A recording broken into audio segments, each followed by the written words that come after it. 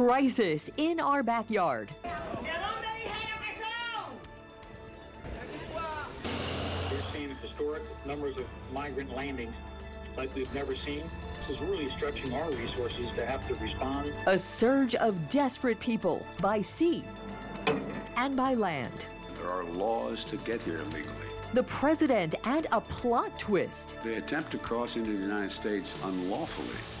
They'll be returned back to Mexico and will not be eligible for this program after that. Our immigration system is broken, outdated, and in desperate need of reform. The pushback. This is a cruel and inhumane practice that needs to stop. Plus the reporters on the front lines. South Florida at the center of the biggest news of the week, all live this week in South Florida. Good Sunday morning. I'm Glenna Milberg, and as we come on the air with you today, first responders are again at locations where more people, more boats are coming ashore this morning in Hallandale Beach and in the Keys. Also, as we speak, President Biden is in the air en route to the southern border days after announcing dramatic policy change that boils down to this: Cubans, Haitians, Nicaraguans, and Venezuelans who cross the border without legal process are turned around. And for those who use legal processes, more and smoother opportunities. Left unsaid whether the hundreds of Cubans and Haitians making it by sea to South Florida shores in the last few weeks will face that same fate. This is live video you're looking at from Hallandale Beach. That vessel right there was discovered on shore within the last few hours. We are waiting to see whether the people who might have been on that boat are okay and where they are. You see the response right now, and we will get to that. These drone images are from the Keys, where right now they are dealing with 2 landings just within the last few hours. A year-long surge there has peaked this week, with hundreds of people making it almost daily landings in the neighborhoods there. That sets up our hour together here. And right now, Janine Stanwood, right there in the Keys, has been all week on the front lines of that response. And Janine, you are already busy there this morning. Already busy this morning, Glenna. In fact, this is the Border Patrol station here in Marathon. They have been busy here as well. And you said it, that's right. This morning, already 2 landings here in the Florida Keys, about 50 migrants coming to shore.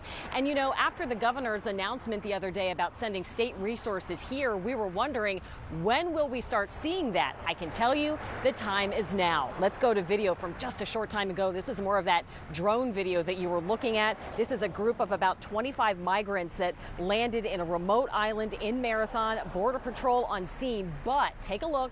For the first time, we also now see state troopers. That was the case at another landing this morning in Key Largo. I am told another approximately 25 people landed there, and state troopers were there as well. I'm told at least one of those troopers was from Miami-Dade. We can tell you that the feds, they're also beefing things up. Let's show you some pictures. This is the chief of Border Patrol for the Miami sector. This is Walter Slozar. He met yesterday right here in Marathon with the head of Special Ops, Operations Support. Border Patrol is telling us that they are bringing in more special ops staff and more medical personnel. And another photo actually shows this is a very South Florida thing. These are wave runners. More of them will be deployed so that agents can go to migrants in shallow or remote areas. You're wondering, gosh, I've never seen a Border Patrol agent on a wave runner or a jet ski. I can tell you, we have been on one of those as they have rescued migrants here in the Middle Keys. Glenna, let's come back out live. As you have said, this has been quite a week here in the Florida Keys. The question is, what more are we going to see? There is going to be a meeting this Monday morning in Marathon, 11:30. State, local, and federal authorities will be meeting to discuss this plan, how they will coordinate, and hopefully we will learn more then. Of course, we'll be there. And Janine, you'll be back later this hour along with Hatzel Vela. We'll get into a lot more of this later on. Right now, a little bit more about why we may be seeing those state resources in the Keys late Friday. The governor issued an executive order activating Florida's National Guard to assist Monroe County, declaring a state of emergency and naming the point person for that, Kevin Guthrie, Florida's Director of Emergency Management. Director Guthrie is right here with us live today. Director, great to have you aboard this morning. I know you are so busy. We are grateful for your time. Thank you for having us this morning. Appreciate it. So you've made quite the pivot. You are still in the throes of hurricane recovery around the state. Set up for us now. I know we're still in the weekend. You just got the orders. What is this operation going to look like? What are your marching orders in the Keys? So as you mentioned, the governor has designated me as the state coordinating officer. So my job is not to be the command and control piece. That's going to be more for law enforcement and the National Guard, but I am the coordination piece. So I am helping the agencies that are responding to this incident. I'm coordinating that. So at Florida Department of Law Enforcement, Florida Fish and Wildlife Commission, Florida Highway Patrol, as you mentioned in the top of the segment, Florida National Guard, also Department of Children's and Families and the Florida Department of Health for their offices of refugee health. So those agencies, in conjunction with Florida Division of Emergency Management, our primary role is going to be providing logistics to those aforementioned agencies as they get up and running and set up shop there in the Keys, and then literally throughout pretty much the southeastern portion of Florida, as you mentioned this morning, the Hallandale Beach situation. So this is not just a Keys issue. It's going to be we've had a landing a couple of weeks ago as far north as Port Canaveral. So this is going to be a statewide approach, and we'll respond to it as we need to throughout the state. You know, I'm glad you bring that up because the executive order, we actually have the governor's executive order on our website for whoever wants to read that and has not. But one of the things that the executive order says is that this is likely to constitute a major disaster, and the governor declared then a state of emergency for the whole state, to your point, the whole state of Florida. You know, our viewers, we are a South Florida station, and we have viewers from Boca to Key West, and we have people watching who may be in cities like Parkland or Miami Gardens. Set up for us, Director, if you will, how does this constitute an emergency for the whole state, for the whole of South Florida? So the Florida Division of Emergency Management is the lead agency for the state of Florida when it comes to coordinating and intersecting with the U.S. Coast Guard. And you've heard Brendan McPherson, Admiral for Coast Guard District 7. He is the commanding officer for what's referred to as Homeland Security Task Force Southeast.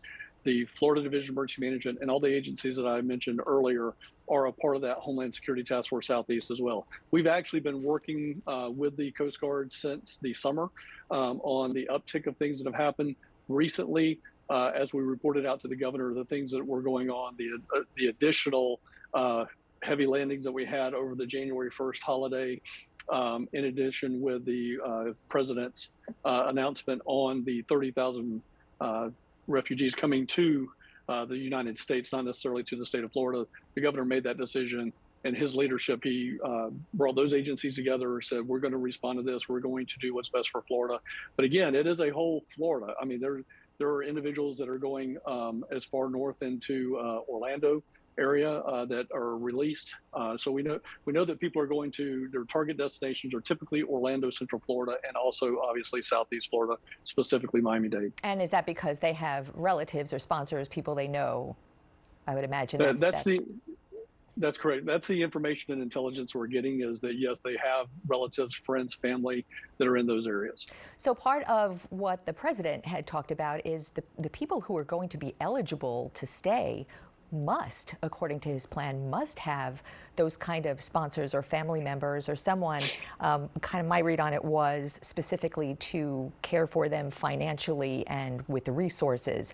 And if you extrapolate that out, it's so that they are not a burden, so to speak, on state resources or federal resources.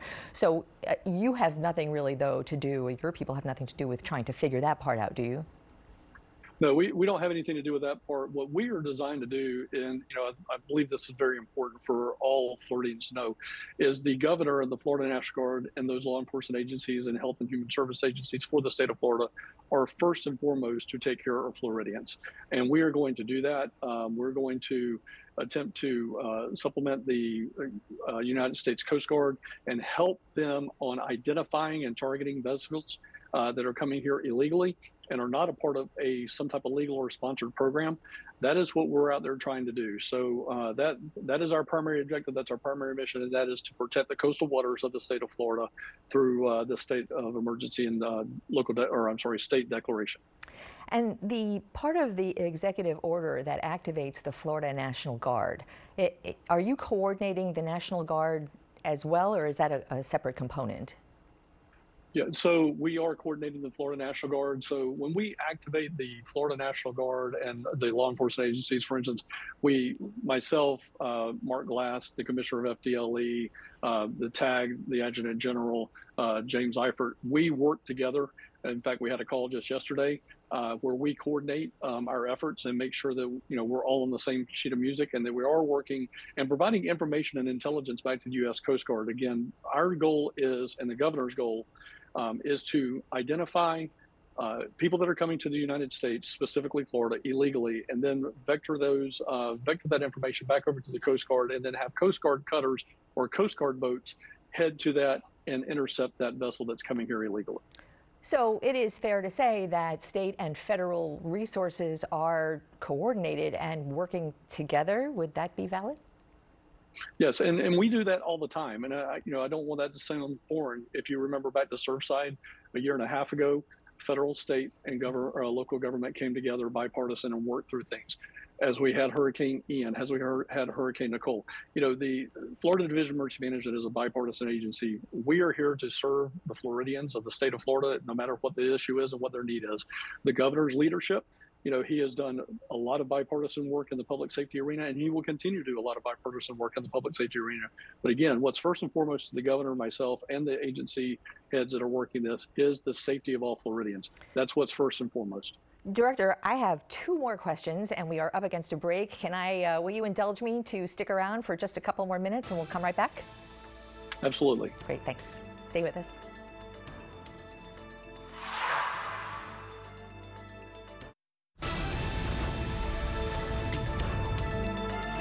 We are back talking with Kevin Guthrie, who is the director of Florida's Division of Emergency Management, and more immediately this morning, for our purposes, the point person for new state directives and helping the Florida Keys, all up the coast, the entire state of Florida, in this unfolding migrant disaster. Director Guthrie, I wanted to just go back to something we were talking about, the Florida National Guard activation.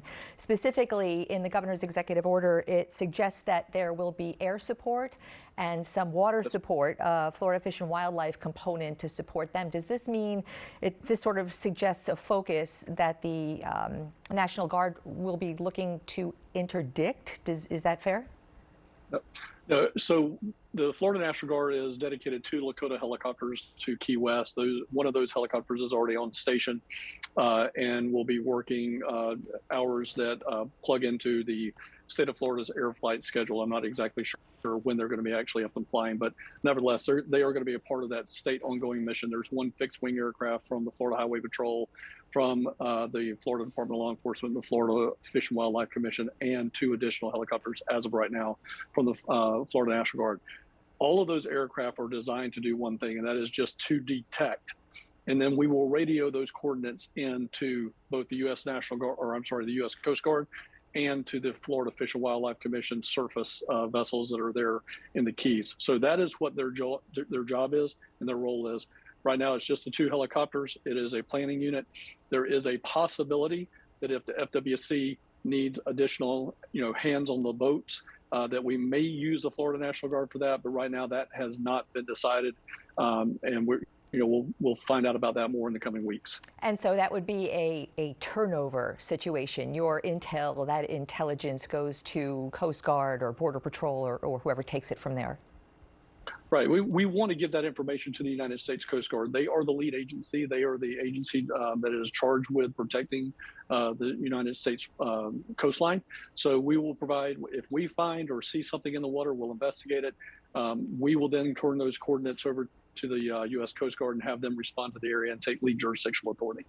So I want to go back to something you said earlier in the first block. We were talking about how the governor and the state is taking a real role in what is typically a federal issue because of the impact to the state of Florida. And the relocation of Venezuelans last fall, but with state resources from the border to Martha's Vineyard to Massachusetts, that really put a spotlight on a new state plan and policy to be able to take migrants who land illegally and transport them out of state using state resources. The money is there for it. Do you know, has there been any sort of eye toward the people coming in now, relocating those people to other states? What can you tell us about that? Yeah, what I can tell you is I have not been involved in those conversations. That money is over at the Florida Department of Transportation, and that program is run by the Florida Department of Transportation. And you'll notice that I did not list them in the list of agencies that are involved in this particular incident. You also notice that while the governor calls out that I can have any agency assist, there is no specific direction in the executive order for the Florida Department of Transportation like there is, for example, in the Florida National Guard. So again, I would have to turn you over to Secretary Perdue for any comment on that. But at this point in time, the Department of Transportation is not involved in this particular incident that we're working right now. Okay, great. We absolutely will be following up on that. Lastly, real quickly, a lot of people know that Florida had sent a lot of resources to help Texas and what Texas was going through with the border issues. Spent some money, a lot of man and woman power. Are you going to expect Governor Abbott in Texas and the state of Texas to be reciprocating, returning the favor, sending in resources for Florida? I will say right now, I did talk to Nim Kidd, who is my counterpart over in Texas, just to check in and see how they were doing after the hurricane season, as well as any mass migration, best practices, if you will.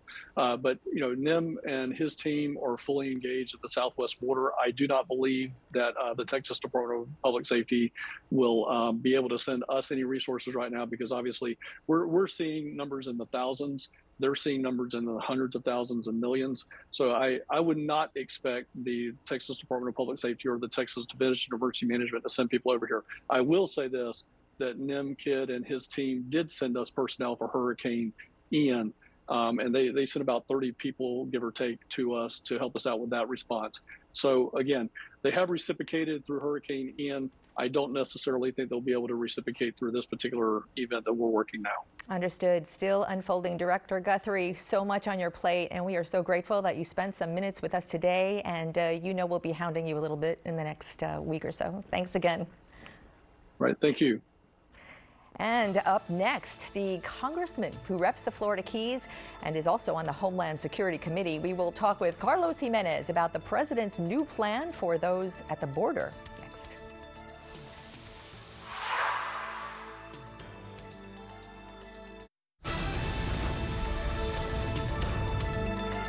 We are still connecting with the congressman via Zoom, so stay tuned for that. But today we are launching a new segment on This Week in South Florida. We're going to call it the Reporter Debrief with our colleagues here at Local 10 who are immersed in covering stories. You have insights and context and behind the scenes moments to share.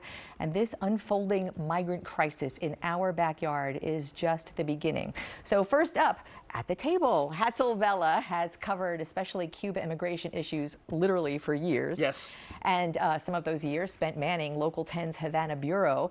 Janine Stanwood has reported on the front row of border crossings by land, sea, and air as recently as you know, right now.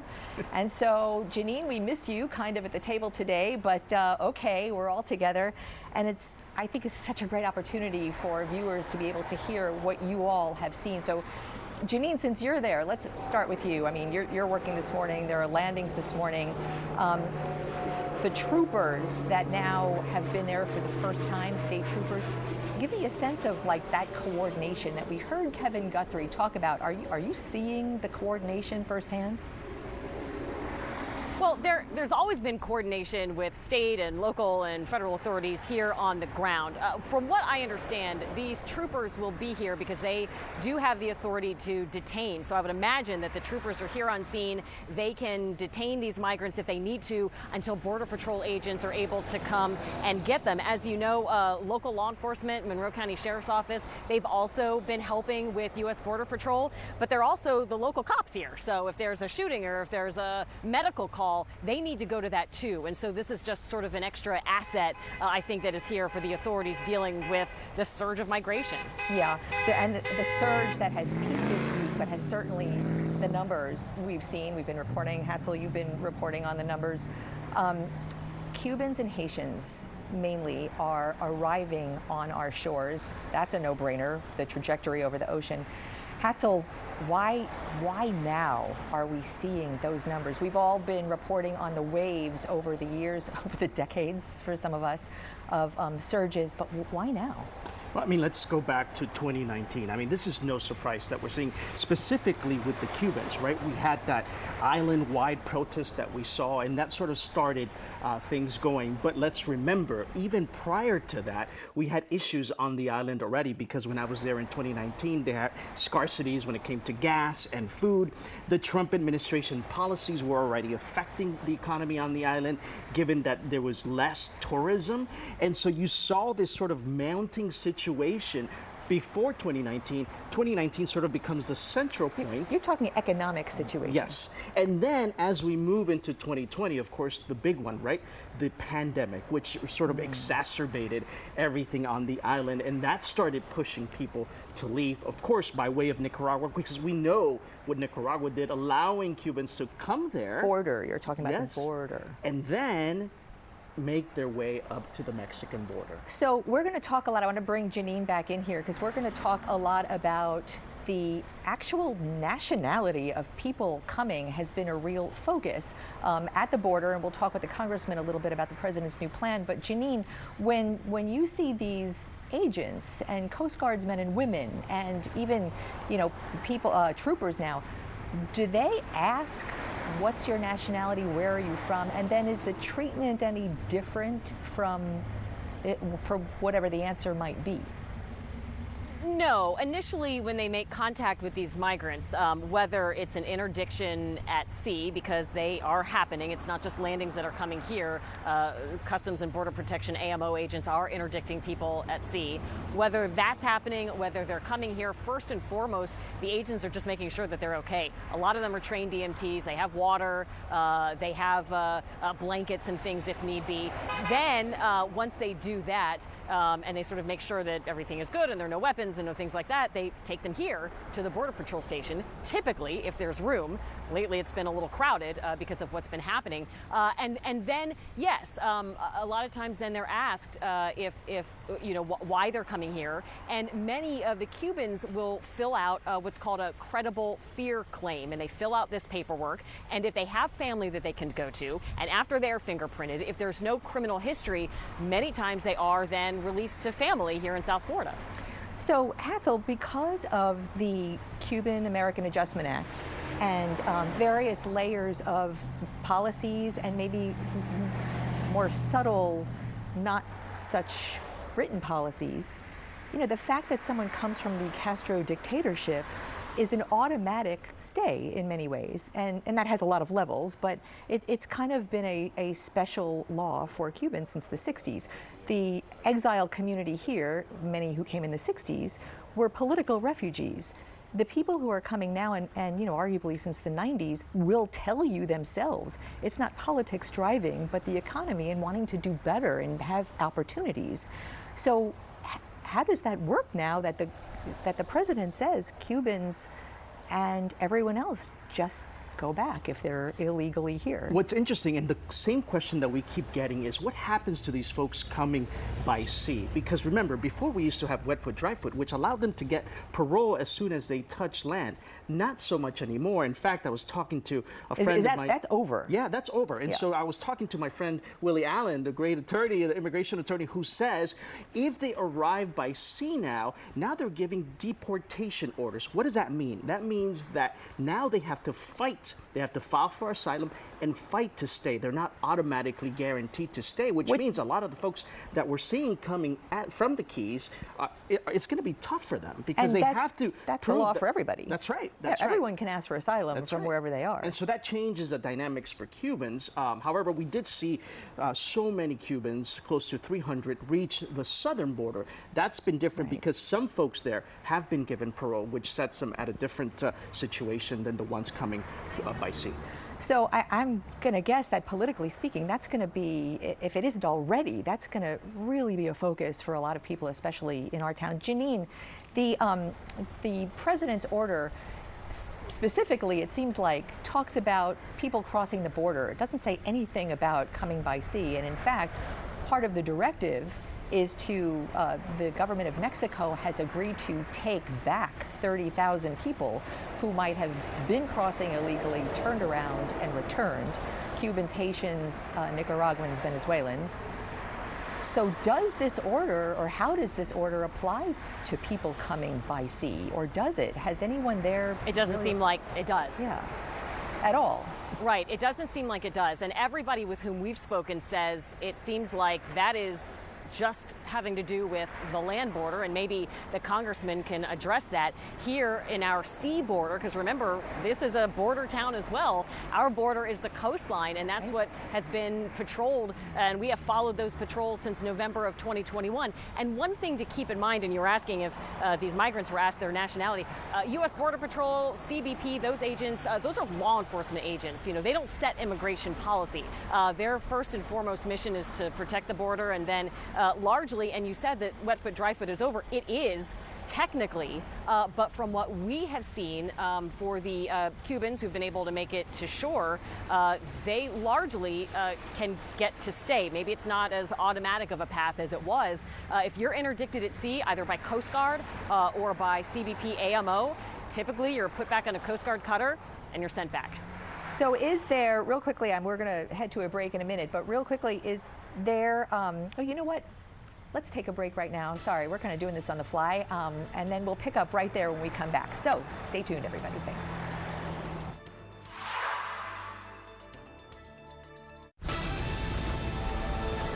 All right, we're back. We are back with our reporter roundtable, Janine Stanwood and the Keys, Hatzel Vela, right here in the studio. Janine, we were talking about in the last break whether the president's order and the new border policy, would it all apply to people who are coming across the coastal borders? You were saying that the people there in the Keys don't think it does. So I guess the next question is, do those people manning these operations in the Keys feel like that may spur more people to take that dangerous sea voyage, knowing that it might be better to stay than if they tried at the border? That is the big question, Glenna, and some people have wondered that. Maybe that is a question for the congressman when he's eventually able to connect and come on. I will tell you, I've been riding with these Border Patrol and CBP agents since November of 2021. I think that was just a couple of months, Glenna, after you got back from Del Rio when the surge of Haitians was coming across the land border. Things started getting busy, and we thought, wow, this is really busy. Went up in the air with CBP's AMO, their air and marine operations, doing what Kevin Guthrie had mentioned, another asset in the air to take a look and see if there are boats coming in. It was busy. Nothing like it is now. These agents are incredibly busy every single day. So Hatzel, why, in that kind of scenario, is this a deterrent of sorts, maybe? So when you talk to immigration attorneys, they believe it is, because when these Cubans are coming by sea, again, they're being given these orders of deportations, means that they're going to have to fight. And he said, what I found interesting is that when you fight deportation through the asylum process, 70% get rejected. And so what he thinks will happen is... Okay, before you go on, 7 out of 10 people who apply for asylum are denied. Yes. Okay. And so what he believes will happen is, because these folks, Cubans particularly, coming by raft on in the Florida Straits, they're going to eventually start spreading the word that if you do come, it's not just a simple arrival and then you get to stay. It is fighting to stay and possibly being deported. He thinks the message will get through. Others do not. Others thinks that it's going to encourage more, because now they can't go by land. The only option is by sea. You know, the deterrent, Janine, since you've been covering all of this, since the Trump administration, a lot of the Trump administration policies were a deterrent. I mean, that migrants actually said that. Things like the family separation, things like being stopped at the border, that was a deterrent. And, especially a lot of Republicans will tell you that's why the numbers were lower during the Trump administration. The people in the Keys now working that, do you think that does that jive with what you're hearing there? Sure, and I think some of that was actual policy. I think some of it is perception. And when you have so many people who are trying to get here, now we're seeing this trend. We had gone out with agents just last month going to these remote islands like the Dry Tortugas, like the Marquesas. There are not as many people patrolling out there because the Dry Tortugas is 70 miles west of Key West. That is a long haul. These agents can't be everywhere. The Coast Guard can't be everywhere. And so I think maybe word spreads. Hey, we are coming. They're treating us well. And many have told us, and we have done so many stories and spoken to so many of these migrants, they know that there are risks, they know the warnings, but many have told us that it's better to die at sea than to live in Cuba. To die at sea than to live in Cuba. Hatzel Vela, you have lived in Cuba, and would you hear that as a political statement or an economic statement, a social statement, or perhaps all three? I think it's all three, but for the majority of folks on the island, it's all about economics. It's all about survival. It's all about being able to feed their families day by day. In Cuba, when you live, it's a day-by-day experience. You're trying to find survival, you're trying to find food on a day-by-day basis, and that's why we're seeing the amounts of people coming to the United States, because they just don't see any resolution. In fact, when you talk to Cubans on the island, they say they have lost hope. And when you talk about losing hope, I mean, that says a lot. And would that apply in some level to Haitians as well, and to Venezuelans as well, and from other countries that are racked with violence and poverty? It applies to Venezuelans, Haitians, and Nicaraguans, because we know all those three countries have been rocked by instability and continue to be. And so what we're going to see is the continuation of that situation. Hatzel Vela, Janine Stanwood, can I say how much fun it is to have you all together here with us, and your insights and experience are invaluable, and we're going to do this again. You can say yes. Let's yes. do it. Say yes. All right, so let's take a break right now, and when we come back, we really want to talk about the president's plan with Congressman Carlos Jimenez, who do we know if he's in D.C. or is he back home? It's been quite the week for him. All right, let's take a break and we'll connect with him on the other side.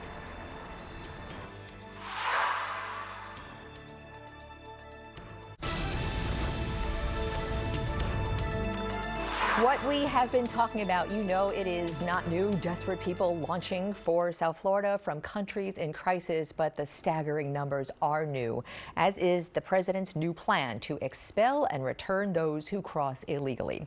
One of the president's most vocal local opponents is Florida Congressman representing South Dade and the Florida Keys. Congressman Carlos Jimenez is just back from D.C., probably within the last 12 hours, finally sworn in after that history-making drama to seat the Speaker of the House. The congressman is with us on the phone with a beautiful picture instead of him live, and that's how we roll. We just do what we can. Congressman, welcome home. Congratulations on finally getting sworn in. You were a team Kevin McCarthy from the start, so I guess you're in a good mood this morning. I'm somewhat in a good mood because I just didn't think that we needed all that drama. We didn't need to have all that time. We were going to get to that point. We were just as steadfast in our support of Kevin McCarthy as some of the people that did not want Kevin McCarthy. And so, you know, we always had the numbers on our side. And finally, we demonstrated to, you know, the Matt Gaetz and other folks that we weren't going to move. And so they needed to come our way because we were 200 strong and they were less than 10% of the conference. And so I'm glad that we got it done.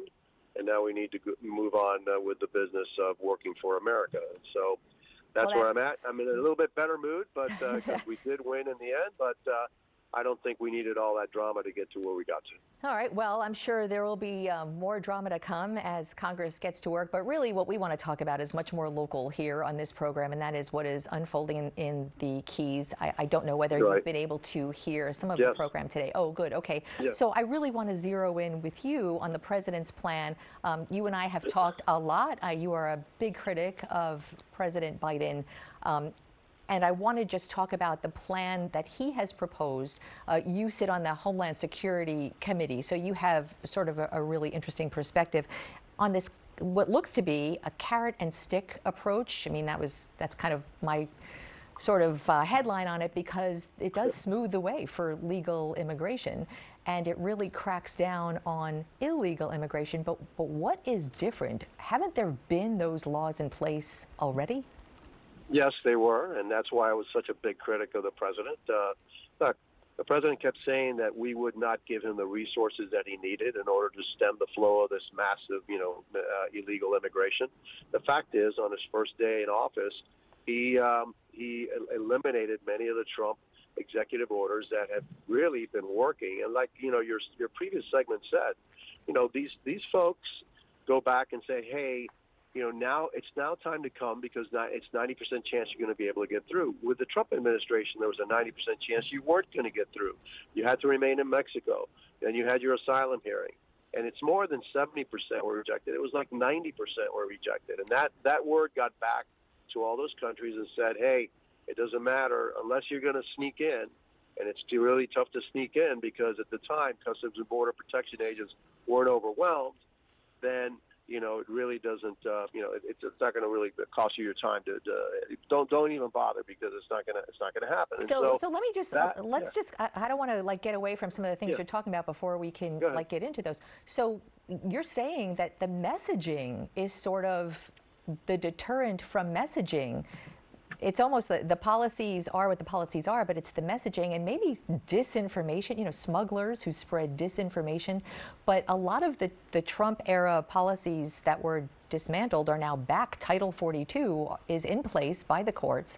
Biden administration, Secretary Mayorkas from Homeland Security said that they are using it, begrudgingly maybe, but using it. But the numbers at the border that we're seeing now is what this order addresses. The numbers we're seeing in your district, it does not. Unless you have a different read on that, I mean, how does this affect your district, or does it? We haven't got the word back on how it affects some people coming in by sea. We know that this is about the southern border, but remember, Glenna, the vast majority of Haitians, Cubans, Nicaraguans, and Venezuelans that are entering the United States, they're not coming by sea, they're coming through the border, even the Cubans, because the Cubans and the Haitians figured out that they had a much greater chance of crossing and making it through and actually staying here by crossing through the border than they did by being interdicted, in the seas. And so that word got back. And so the first time I went to the southern border, I went into a holding area, one of our processing centers, and then I noticed a bunch of people there. I said, now, where are they from? And they're from Haiti. And I go, they're Haitians, really? I thought at the time, most of the Haitians were coming in through the water. And they said, no, we're getting thousands and thousands of Haitians. Why? Because the word got out. Come through the southern border, you have a much greater chance of coming through. And that happened right on January 20th, 2021, when President Biden changed the executive orders, eliminated all those orders, and started his new policy. Okay, wait. Let me talk. Let's talk about that, because we were at the southern border with 15,000 Haitians during that surge, September of 21. We were there. We watched that happen, and the numbers were overwhelming. I mean, we watched the overwhelming numbers, but the families that were coming, families all got numbers. The process was working. Generally speaking, they waited under the international bridge. They were waiting for their turn to be processed. Nobody was, bursting across the border, running into towns. They were actually in towns because they had been released there. But the process was working, and what we saw was an overwhelmed process. That's what we saw. No, that's not what happened. Okay. What happened is, as soon as the Biden administration changed the policy, the word got out, and then you had tens of thousands of migrants coming through the border. Why? Because the chance of staying in the United States, instead of being 10%, jumped to 90%. Right, that's not mutually exclusive. Those, what I talked about and what you're talking about, actually are, both happening at the same time, for sure. But I just want to. I just wanted to get your take on the actual overwhelmed process. I mean, the president isn't wrong. Congress did reject some funds for new facilities and for more asylum agents and immigration judges, but this this system is overloaded with people. Do you not agree? No, listen, Glenna, the reason that the system was overloaded with people is that the odds changed. The odds changed from 90% from a 10% success rate to 90% success rate. And as soon as people understood that they had a 90% chance of getting into the United States, where they were then processed into the United States and then waiting for their asylum hearings inside the United States, that's what caused this mass flood of people. Because before, when they understood that they had to remain in Mexico and then be processed in Mexico, and then 10% of them would actually be allowed into the United States, that meant that really those folks that really thought that they had an asylum claim would be the ones making that trip. Now, it's not those folks that thought that they think that they have an asylum claim. They think, hey, I have an issue here. I could probably get in, and I have a really good chance of getting into the United States and staying in the United States. Okay, so that's the reason why we had this flood. Got it. Okay, so now part of the president's plan is there's an app now, and there's internet, and part of the plan is that these asylum seekers have to apply for asylum outside the country, in their home country, or wherever they are, which is actually very similar to the Trump administration mandate of remain in Mexico. So do you think that will help? Yes, I do. I actually do think it helps. But we just came about this 2 years too late. We kept telling them, hey, all you got to do is establish remain in Mexico policy again. All you have to do is reestablish the Trump era policies. But anything that has the name Trump on it, with the Biden administration, that say, oh my God, this is horrible. Well, it's not horrible. It was actually working. And so they kept saying, oh, we have this border under control. And we have this border under control. And I went there 3 times. Well, you call this under control? You're out of your mind. And they kept lying to the American people that everything was just fine. Well, everything was not fine. And now, because now it's 2 years before the election, and if they had kept these policies, the American people eventually would find out what the heck was really going on. And then they say, well, politically, I guess this doesn't help us anymore. We're going to have to do something different. That's why they're doing this. I guess I'm cynical. I'm telling you I am, okay? But that's why they're doing it. They knew what they were doing. They knew that their policies, when they changed them, was going to have the effect that it had. They wanted it. Why? I don't know. But their own Customs and Border Protection folks would say, hey, this is what you need to do, this is what you need to do, this is what you need to do. And both the Secretary and the President ignored the advice of their experts telling them what they had to do. Yeah, I think to your point, this issue is so mired in politics, and that's one of the, on both sides, and that's one of the things that really holds up a lot of things. Before we run out of time, I really want to get your take on something. You actually, all 3 Republican South Florida congressmen and women are Cuban American. And when you heard Cuban migrants also now are going to be summarily expelled if they don't follow these legal rules, because the Cuban exile experience has really dictated that Cubans had a special place, Cuban migrants had a special place in this country. When you hear that, and now seeing them as economic refugees unless they can prove otherwise, how do you hear that? What's your take on that? Look, obviously, I have a deep, sense for the people of Cuba. I'm Cuban myself, but I believe in legal immigration, and we need to have legal immigration. What was happening at the southern border is just unacceptable, and so we need to have a legal process. We need to, make sure that we have sufficient numbers of folks that want to get here legally, that have a valid claim to be here in the United States, have sponsors here in the United States to get to the United States. So, we need, immigration is part of what makes, America great, but it's legal immigration, and not on that illegal immigration. On that note, Congressman, got to go. So appreciate your time. Welcome home, and we'll talk soon. Thank you. Take care. All right. Have a good one, Glenna.